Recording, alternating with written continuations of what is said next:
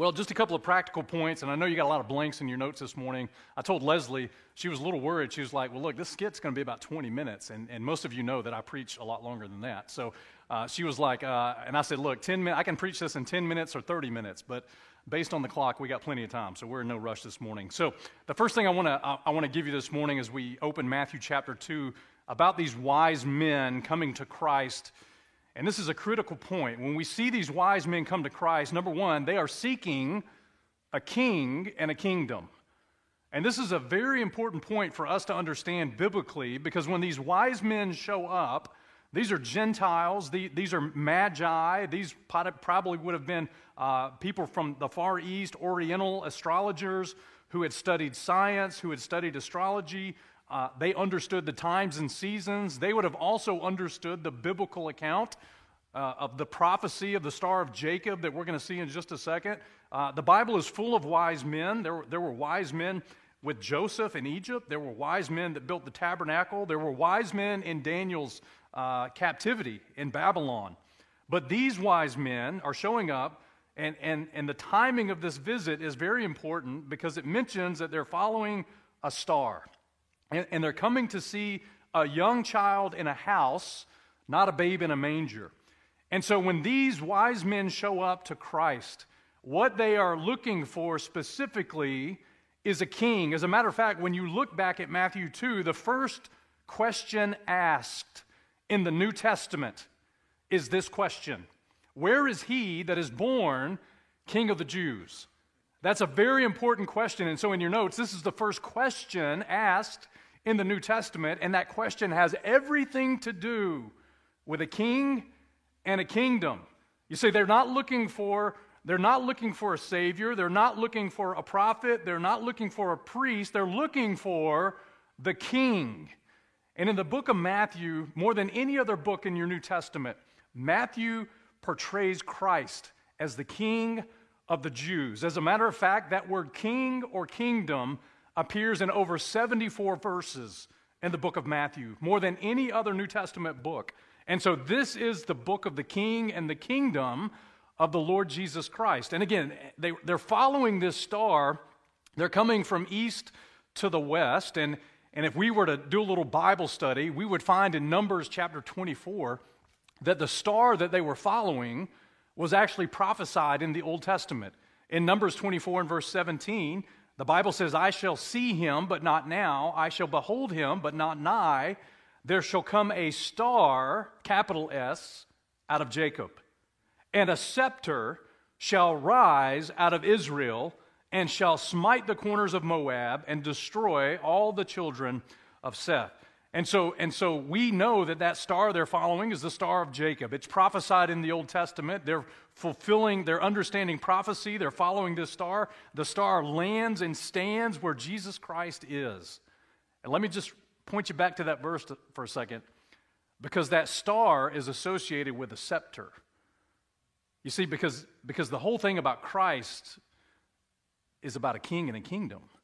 As a matter of fact, listen, maybe you're newer to our church, or maybe you're visiting this morning, and let me just tell you, the theme of the Bible, as wonderful as salvation is for us, the Bible is not about your salvation or my salvation. And it's not about redemption, and it's not about the blood atonement, and all those things are important. And it's not about the church, the body of Christ. What the Bible is about is a king who rightfully deserves a kingdom. And his name is Jesus Christ.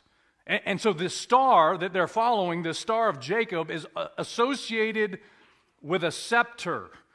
Psalm 45 and verse 6, the Bible says, Thy throne, O God, is forever.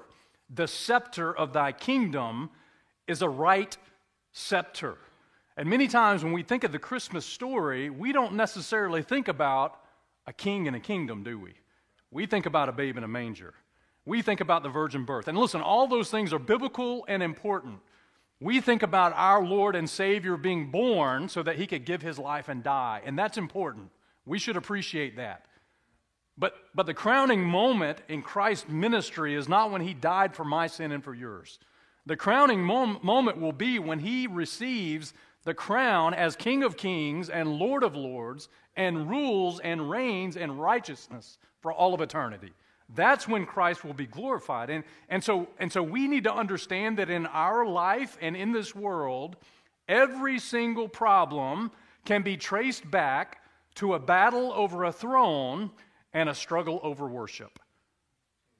You see, the problem that you have in your life is the same problem I have in my life. Who's going to be on the throne of authority? And who is going to get the worship? Am I going to get the worship? Is the God of this world going to get the worship? Or is Jesus Christ going to get the worship that he deserves? And so these wise men show up and they're looking for a king and a kingdom. If we were to do a little Bible study and if we were to land back in the book of Judges, there was a time in Israel's history in the Old Testament where there was no king. And things got really bad for the nation of Israel. As a matter of fact, in Judges chapter 17 and verse 6, concerning the days of the judges, it says, in those days there was no king in Israel, but every man did that which was right in his own eyes. It says it again in Judges 21 and verse 25.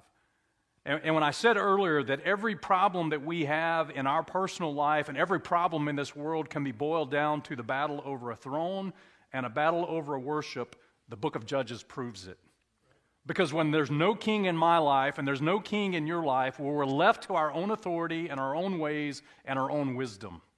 But these wise men showed up and said, listen, we've heard the king is here. Where is he? We want to come and worship him. We want to bow down to him. We want to put him in a rightful place of authority in our life. But see, when we don't do that as Christians, listen, we open the door for problems in our life. As a matter of fact, get this in your notes. Listen, when there's no king in our life, truth becomes relative. Truth becomes relative. And that was the problem in the book of Judges. When there was no king in Israel, every man did that which was right in his own eyes. You see, when there's no king, there's no authority. And when there's no authority, there's no standard of rule. There's no absolute truth. There's no absolute truth. We would say things like this. Well, the way I see it, fill in the blank. That's every man's own eyes determining what's truly right or wrong. Anybody ever said that? Well, the way I see it is, and that's fine. Listen, you have eyes. That's fine. We'll talk about that in a second. But the way I see it is not the standard. What God has said is the standard. There's a king who has a word, and his word is powerful, and it's the absolute authority. Ecclesiastes chapter 8 and verse 4 says, where the word of a king is, there's what? There's power. And who may say unto him, what you doing? You know what I'm saying? I mean, if there's a king, he has absolute authority. He has absolute power. And that means that his word carries the power of the throne. It carries the power of the king. We know from Hebrews chapter 4 and verse 12 that the word of God, the Bible says, is quick. It doesn't mean fast. It means alive. The word of God is quick, and it's also what? And listen, the reason the word of God is powerful is because it's the word of a king. The Bible in our life ought to be the king's word. And with that, it ought to have the king's power. But listen, when there's no king in my life and there's no king in your life, truth becomes relative. Oh, well, here's the way I see it, and you live your life according to that standard instead of God's standard. Well, these wise men said, there's a king, and we're gonna humble ourselves at his feet. Number two, when there's no king in our life, there's an I problem, and that is a correct underline. And the I problem is our individuality is exalted. When there's no king in Israel, it's all about me. How was that? A little pitchy, a little off? Yeah, sorry about that. Man, listen, can I just tell you, when there's no king in Israel, I become a problem because I think life is about me. But when there's a king that deserves worship, deserves my worship, it's all about him. You guys okay with that? And so listen, when there's no king, I become the problem and my individuality is exalted. Because in Judges 17, it says, every man did that which was right in his own eyes. Every man. And yet, can I just remind you, at the moment of your salvation, God didn't make it about you. God made it about his body, the body of Christ. We are a part of something bigger than ourselves. As a matter of fact, our individuality ceased at the cross because we are no longer independent, but the truth is we are interdependent as the body of believers, as the body of Christ. We need each other. We are called to depend upon the rest of the body. You see, there's no place for you just do you in Christianity. And there's plenty of people, because of our circumstances the last couple of years, that have tried to live out their Christian faith in isolation as an individual. And true, you have the priesthood of believer. You can worship God independently, but God has made you interdependent on a body. But listen, if there's no king in your life, you become the center of worship. I become the center of worship. And God tells us in 1 Corinthians 12, look, as the body is one and hath many members, all the members of that body being many are one body, so also is Christ. When you got saved, you got put into something that was so amazing called the body of Christ. And it's much bigger than you, and it's much bigger than me, because we need each other. But listen, if there's no king, I become the object of worship. And then number 3, when there's no king in Israel, there's an I problem. Wait a second, you just said that, Jay. Yeah, but the spelling's different, so it means something different. When there's no king in Israel, there's an I problem because we live by sight instead of by faith. Because Judges tells us when there's no king in Israel, every man did that which was right in his own eyes. You know, God has a lot to say about our eyes. I don't know if you've ever studied that thing out. But you can't trust what you see. You just can't trust what you see in this world. We have a problem with our eyes. According to the Word of God, and I don't have these verses on the screen, but just listen. According to the Word of God, in 1 John chapter 2 and verse 16, the Bible says that our eyes are lustful. We have the lust of our eyes. In 2 Peter chapter 2 and verse 14, the Bible says that our eyes are full of adultery. In Revelation chapter 3 and verse 17, God tells us that as the Laodicean church, we don't even know it, but we're blind spiritually. And we don't even know it. And yet, if we use our eyes as the standard by which we measure and live our life, we've made a grave mistake. Because the way you and I see it ain't what really is true. Only God's Word is true. So 2 Corinthians chapter 5 and verse 7 tells us that we need to walk by faith and not by sight. And so these wise men, I want to get back to Matthew 2, man. These wise men are seeking Christ, and they're seeking Him as a king, and they're seeking Him in His kingdom. And God tells us in Matthew 6, that's kind of what we're supposed to do anyways. We're supposed to seek the kingdom of God and His righteousness first. And all the other things in life that we think we need, our Heavenly Father will provide those things. But many times we focus on those things instead of Him. Wise men seek a king and a kingdom. How about you? Do you want to see Christ in His rightful place as the object of your worship, as the sole authority in your life? Because if the answer to that is no, you're not really looking for a king. You're looking for a genie in a bottle. You're looking for somebody to get you out of your situation when things get hard. And yet God says this is the King of Kings and Lord of Lords, and He deserves our worship. We need to desire to see Him glorified in our life. Number 2, wise men offer their worship. Go back to verses 10 through 11. The Bible says when they saw the star, they rejoiced with exceeding great joy. And when they were coming to the house, they saw the young child with Mary, his mother, and they fell down and they worshiped Him. And when they had opened their treasures, they presented unto Him gifts, gold and frankincense and myrrh. And so not only do wise men seek a king and a kingdom, but number 2, they offer the king their worship. Let's talk about worship for just a second and kind of see what the Bible defines that as. According to the Word of God, wise men worship Christ, number 1, by rejoicing. That's what they did. And what's interesting is in verse 10, they haven't even seen Christ yet. All they saw was His star. But when they saw the star stop over the house, they started rejoicing before they ever laid eyes on the young child. You can rejoice even though you haven't seen Him yet face to face. Can I get an amen? I mean, listen, if you believe what this book says and you believe in salvation through Jesus Christ, you know what the book says. You can see Christ through the eyes of faith. And because of that, you can rejoice and worship him now. That's what the word rejoicing means. It means they had exceeding great joy. Psalm 35 and verse 9, it says, "My soul shall be joyful in the Lord. It shall rejoice in his salvation." Any saved people in the house this morning? Listen, man, that ought to be the rejoicing of our hearts. Wise men worship Christ because we're saved. Psalm 43 and verse 4 says, "Then I will go to the altar of God, unto God my exceeding joy. Yea, unto the harp I will praise thee, O God, my God." I mean, the psalmist is saying, listen, I am so excited about what God has done for me, I got to pick up an instrument. Let's go, man. Let me play a song. Let me get on this harp. Let me get on the bass. Let me get on something so I can rejoice in the Lord. Nehemiah tells us in Nehemiah 8 and verse 10 that the joy of the Lord is our strength. And that's why many times we as Christians have a weak faith. Because we've forgotten to rejoice and to worship the Lord because of what he's done in our life.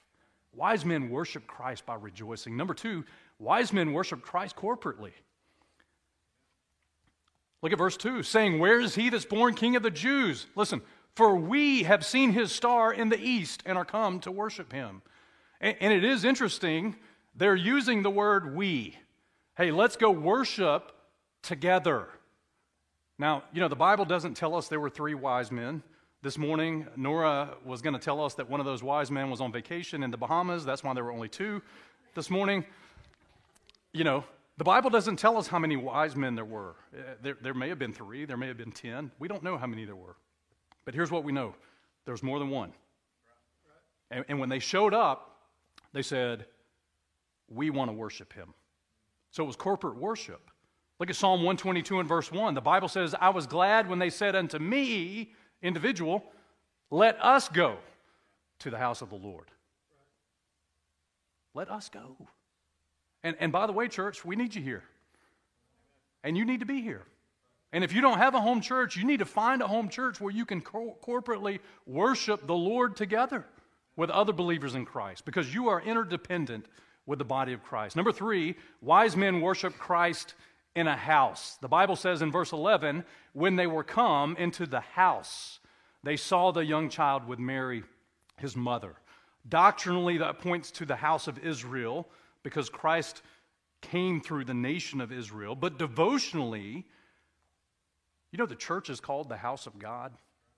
Did you know that?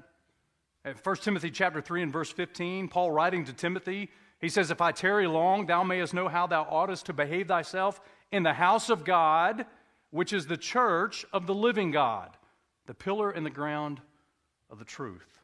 Do you know where those wise men went to worship? They went in a house. And they worshiped in a house. And by the way, Christ's presence was in the house.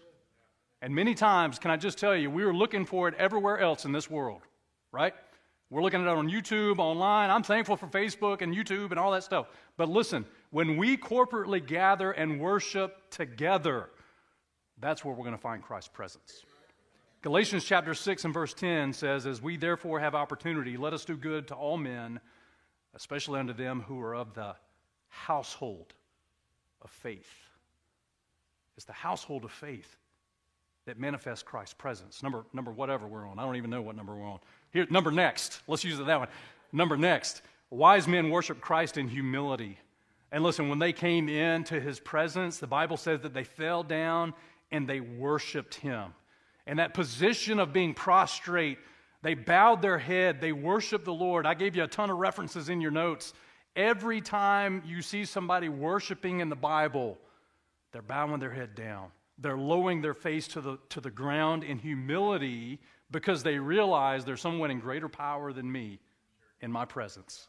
I'm humbling myself, man. You see it in Genesis, you see it in Exodus, you see it in Joshua, you see it in Chronicles. Every single time someone worships, the Bible says they bowed their head. They fell to the ground and they worshiped. That's called humility. And we struggle with that as Americans. But the way up for a Christian is always down. We have to learn to humble ourselves before the Lord. As a matter of fact, God tells us in 1 Peter chapter 5, verses 5 and 6, that we need to be clothed with humility. It needs to be our outward adorning. The Bible tells us that God resisteth the proud, but he gives grace to who? To the humble. And so God's word tells us that we're to humble ourselves under the mighty hand of God so that he can exalt us in due time. And that's a real struggle for us, man. If we would be honest with ourselves and with the Lord, the truth is some of us have not humbled ourselves before the Lord in a long time. And let me tell you how I know that. Because we're living out this life without God's grace. Because God resists the proud, but he gives grace to the humble. And the reason that we have so much resistance in our relationships, in our marriages, in our ministries, on our jobs, with our children, is because there's no humility. And when we don't have humility, guys, listen, God doesn't give us his grace. I know you have saving grace. I'm not saying you're not saved. But I'm telling you, man, I need God's grace every moment of every day. I need him in my marriage. I need his grace in my marriage. I need it in my church relationships. I need it in my ministry. I need it with my children. And they need it. And man, when we operate through life without humility before the Lord, God resists us. And there's friction. And man, listen, you can't fix it outside of humility. You can't fix it. And so wise men humble themselves in the presence of the king. And who are we, man? Where do we ever get to the point where we can't humble ourselves before the Lord? He is the king, right? And that never changes. And so when we position ourselves in humility, well, God gives us abundant grace that we need. Next, God tells us in this word that wise men worship Christ by giving. And this is not a tithing message this morning, so don't clench your wallet. I mean, it's no, don't freak out. But the Bible does tell us that they open their treasures, right? They open their treasures. Matthew chapter 6 tells us that we're not to lay up treasures for ourselves upon the earth, where moth and rust does corrupt, where thieves break through and steal. God's word tells us that we're to lay up treasures in heaven, where moth and rust can't get to it, where they can't corrupt it, where thieves can't break through and steal. And then the Bible says, where your treasure is, there will your heart be also. And in Matthew chapter 6, God tells us there's two different types of treasure, corruptible treasure and incorruptible treasure. And God tells us that treasure is located in two different places. That treasure is on earth, or that treasure is in heaven. And these wise men worship Christ by opening and giving freely of their treasures. By the way, the reason they even had treasure was because of God's grace. I mean, they were just giving back to God what God had already blessed them with. And so when you esteem Christ highly, well, you have no problem giving. And again, look at what they gave him. They gave him gold. And as you study that thing out, biblically, gold is a gift for a king because Christ is the king. Gold is the most valuable material in God's economy. At the judgment seat of Christ, you're gonna be able to build upon the foundation of the gospel with gold. Maybe receive that at the judgment seat of Christ. Gold throughout the Bible represents and symbolizes God's deity, the fact that he's God. And you can go all the way back to Exodus. There's a lot of things we could talk about. We don't have time this morning. Just know that they gave a gift for a king. Number 2, they gave frankincense, which is a gift for a priest. And you can go back to Exodus and you can find that pure frankincense being given, and it's also associated with the meat offering in the book of Leviticus chapter 2 and chapter 5. And there's a lot that we could talk about. Christ is the king. Christ did have a priestly ministry for us. That's what his ministry is now. He goes and intercedes on our behalf to God. And then number 3, they gave him myrrh, which is a gift for a prophet. And man, when you study that thing of myrrh, again, we don't have time, but myrrh is only mentioned 3 times in the New Testament. It's mentioned here when the wise men brought it at his birth. It's mentioned at his death. And it's mentioned in John 19 at his burial. Because he is the prophet that gave his life for us. He laid down his life for us. And man, listen, if Christ really is the king, and it's all about his kingdom, wise men don't have a problem giving. But when there is no king in Israel, And when there's no king in my life, we got a hard time letting go of some things, don't we? I mean, let's just be honest. We do. We're laying up treasure on this earth, and God says all that's going to corrupt and burn up anyways. We're wasting an investment. Invest in things that matter. Invest in eternal things that are incorruptible and eternal. Okay, number 3, and we're done.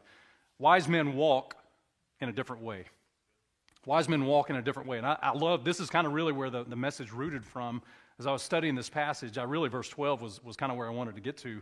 The Bible says, being warned of God in a dream, they should not return to Herod. They departed into their own country another way. And you guys remember the story. We just read it a few minutes ago, right? Herod, they show up asking, hey, where's the king of the Jews? And he got really worried because the Bible calls him in Matthew chapter 2 the king. He's the king of this world. Herod is a picture of the Antichrist. Herod is a picture of Satan. He's a picture of the devil. And he's in control, but somebody's threatening his authority. And all of Jerusalem was worried that there's another king that's the true king of the Jews. And so Herod sends the wise men and says, hey, can you just go find him and then come tell me again so I can come worship him? And that was a bogus answer. You know what I'm saying? His motivation wasn't to worship Christ. His motivation was to kill Christ. And so these wise men show up to Christ. They understand they're in the presence of a king. They worship him in all the ways that we talked about. And then the Bible says that they received a warning not to go back to Herod. And so they went back into their own country. Listen, another way. And the truth is, just practically, once you come to Christ, God wants you to walk another way. God wants you to walk in a different way than when you came to Christ. You see, you can come as you are, but as Alan Shelby says, you can't stay as you is. And all the English majors in the room just had a heart attack right there. Man, once you meet Christ, God changes your direction. He changes your walk. He actually loved them enough to warn them. And we're going to get into that in just a second. Can I just share with you Proverbs 14 and verse 12? It says, there's a way which seemeth right unto a man, but the end thereof are the ways of what? Of death. And listen, in those wise men's mind, they were instructed to go back to Herod. I mean, that's the way they came to Christ. They came from the east to Jerusalem and then to Bethlehem. And God said, okay, that's the way you came, but I don't want you going back that way. I want to change the way you're going back. You're going to walk another way. And if they would have went back to Herod, again, who's a picture of the king of this world, or the devil, the Antichrist, that would have been a bad move. And so God loved them enough to warn them of the danger that awaited them. Psalm 19, verses 9 through 11. The Bible says that the fear of the Lord is clean, enduring forever. Listen, the judgments of the Lord are true and righteous altogether. And so concerning these judgments, they're more to be desired than gold, yea, than much fine gold. And concerning these judgments, they're sweeter also than the honey and the honeycomb. Listen, moreover, by them, by God's word, by God's judgments, moreover, by them is thy servant what? Warned. And in keeping of them, there is great what? Reward. And so get this key in your notes. God's word gives us warning to change where we walk. God's word gives us warning to change where we walk. And let me just tell you, he does that because he loves us. He does that because he loves us. Not because he's mad at us, not because he hates us, not because he doesn't want what's best for us. He warns us to give us life. And listen, when you come to Christ, God wants to change the way you walk. And as Christians, many times, listen, when we don't have a king and we don't have the word of the king that becomes an authority in our life, we walk through this life without warning, and we end up in a mess. I know that's nobody in this room, but I've heard other churches have those people. Paul writes to the Corinthians in 1 Corinthians chapter 4, Paul established the church at Corinth. And they were a carnal church, man. They had a lot of problems. Not like this church. I mean, we're perfect. But Corinth, listen, they had a lot of problems. Envying, division. They had just a lot of problems. The most carnal church in the New Testament. And he says, I write these things not to shame you, but as my beloved sons, listen, I warn you.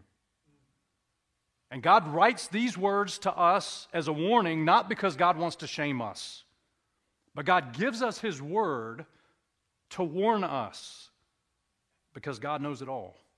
And God loves us enough to protect us. Paul writes and he says, though you have 10,000 instructors in Christ, you have not many fathers, for in Christ Jesus I've begotten you through the gospel.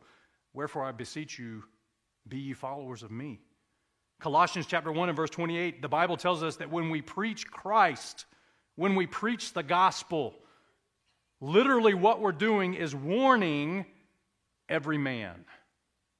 Can I just tell you, when I got saved at the age of 21, the guy that shared the gospel with me, I didn't understand it at the time, but I understand it now. When he shared the gospel with me, what he was doing was warning me of what was going to happen if I died without Christ. Now you say, man, that's a pretty judgmental thing. Well, he didn't do it to shame me. He didn't share the gospel with me to shame me. He loved me enough to warn me that if I continued my life without Christ, hell would become a reality. But Christ loved me so much that he died on the cross for my sin. He died on the cross for your sin. And when we share the gospel of Christ, listen, it is bad news until we get to the good news, that we're all sinners. And we've all broken God's law. We fall short of God's glory. We're just sinful people. All men have sinned. And because of that sin, we're eternally separated from God. But through the gospel of Jesus Christ, we can be warned that the payment for our sin has been paid by someone else, and that is Jesus Christ. And we can be forgiven, and we can come to Christ as King and worship him because truly he is the King of Kings and the Lord of Lords. Close your Bibles. Let me ask you a couple of questions as we prepare to dismiss this morning. You know, we've had an awesome day. It's been a good day. As we consider what we've heard from the Scriptures, let me ask you a couple of questions just to ponder and respond to. The first question is this: are you a wise man? And here's how you know if you're a wise man. Are you seeking a king and a kingdom? Just remember that no king equals no truth. That truth is relative, and it's all based on the way I see it.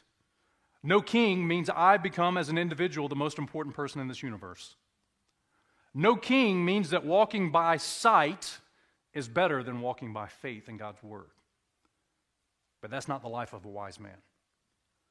A wise man seeks a king and a kingdom. Number two, are you worshiping Christ biblically?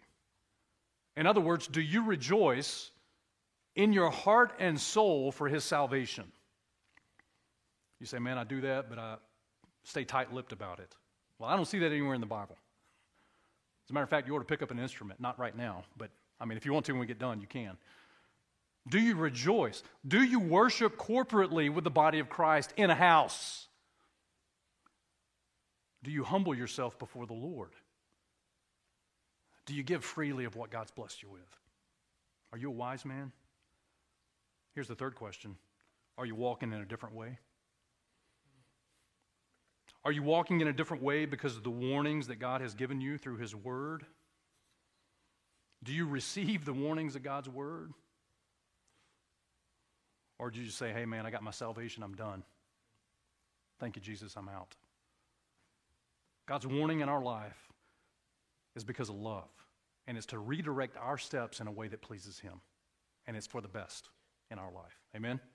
It is for the best. Let's bow our heads and just consider what we've heard today.